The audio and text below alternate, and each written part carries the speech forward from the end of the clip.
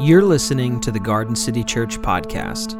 We just want to say thanks so much for tuning in, and if you enjoy what you hear today, please subscribe, share, and review the podcast.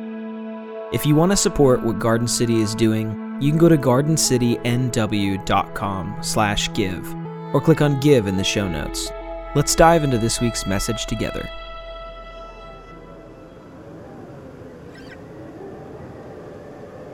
This is how the birth of Jesus Christ took place. When Mary, his mother, was engaged to Joseph, before they were married, she became pregnant by the Holy Spirit. Joseph, her husband, was a righteous man. Because he didn't want to humiliate her, he decided to call off their engagement quietly. As he was thinking about this, an angel from the Lord appeared to him in a dream and said, "Joseph, son of David, don't be afraid to take Mary as your wife, because the child she carries was conceived by the Holy Spirit. She will give birth to a son, and you will call him Jesus, because he will save his people from their sins." Now all this took place so that what the Lord had spoken through the prophet would be fulfilled. "Look, a virgin will become pregnant and give birth to a son, and they will call him Emmanuel." Emmanuel means God with us. This year, when I was thinking about the story of Jesus' birth, this scripture came to mind. It's from Matthew 25. And in the middle of a parable, Jesus said this, "Then the king will say to those on his right, 'Come, you who will receive good things from my Father. Inherit the kingdom that was prepared for you before the world began. I was hungry, and you gave me food to eat. I was thirsty, and you gave me drink. I was a stranger, and you welcomed me in. I was naked, and you gave me clothes to wear, and I was sick, and you took care of me. I was in prison, and you visited me.' Then those who are righteous will reply to him, 'Lord, when did we see you hungry and feed you, or thirsty and give you a drink? When did we see you a stranger and welcome you in, or naked and give you clothes to wear? When did we see you sick or in prison and visit you?' And then the king will reply to them, 'I assure you, when you have done it for one of the least of these brothers and sisters of mine, you've done it for me.'" You know, I wonder if Jesus was thinking about his own story when he shared this. He was born to an unwed mother. He needed an adoptive father. He was forced, and his family were forced into a journey to travel to a foreign land, funded by foreigners who were astrologers. It's just a bizarre story. But Jesus was one of the least of these. At the heart of the story is a journey of finding Jesus through seeking and serving.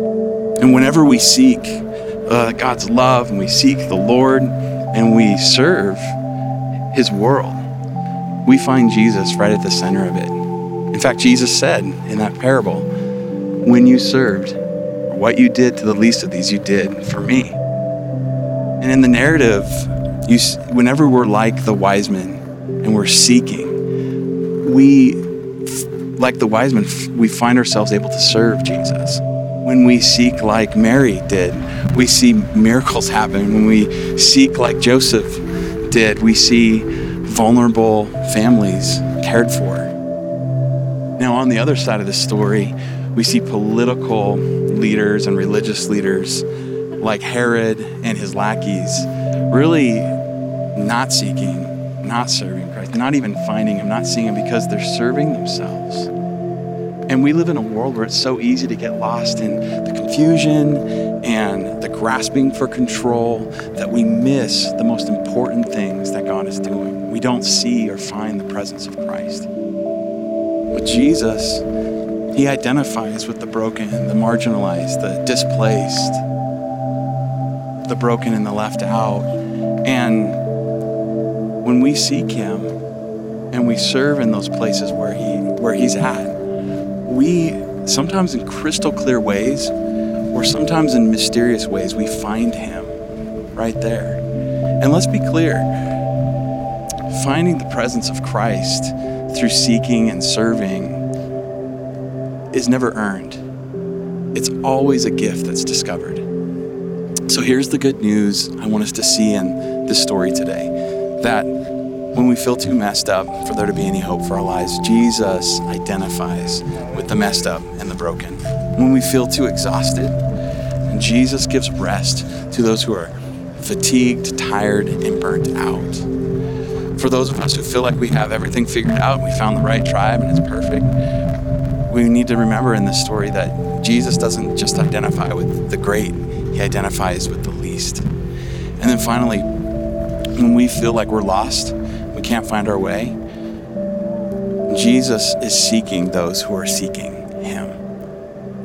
I'd like to invite you to take a step on that journey of seeking and serving to find the very presence of Christ in your life.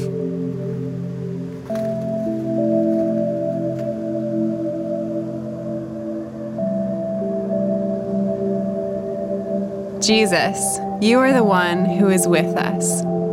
Thank you for entering into our chaotic and broken world.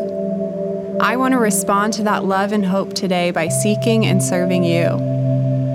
I want to seek for your love, seek for your presence, seek for your forgiveness, seek for your freedom and healing, and maybe just seek for you for a change of heart. Would you help me to serve you and find you by loving and serving others?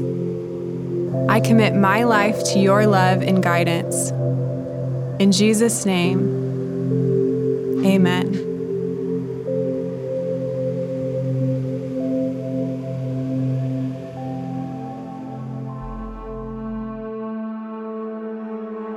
Thanks for joining us today. If you have any questions or comments about today's message, or would like to contact Garden City Church, reach out at info@gardencitynw.com or click contact in our show notes. Garden City services are made possible by your generosity. Your generosity is love in action. Have a great week, and we'll see you next time.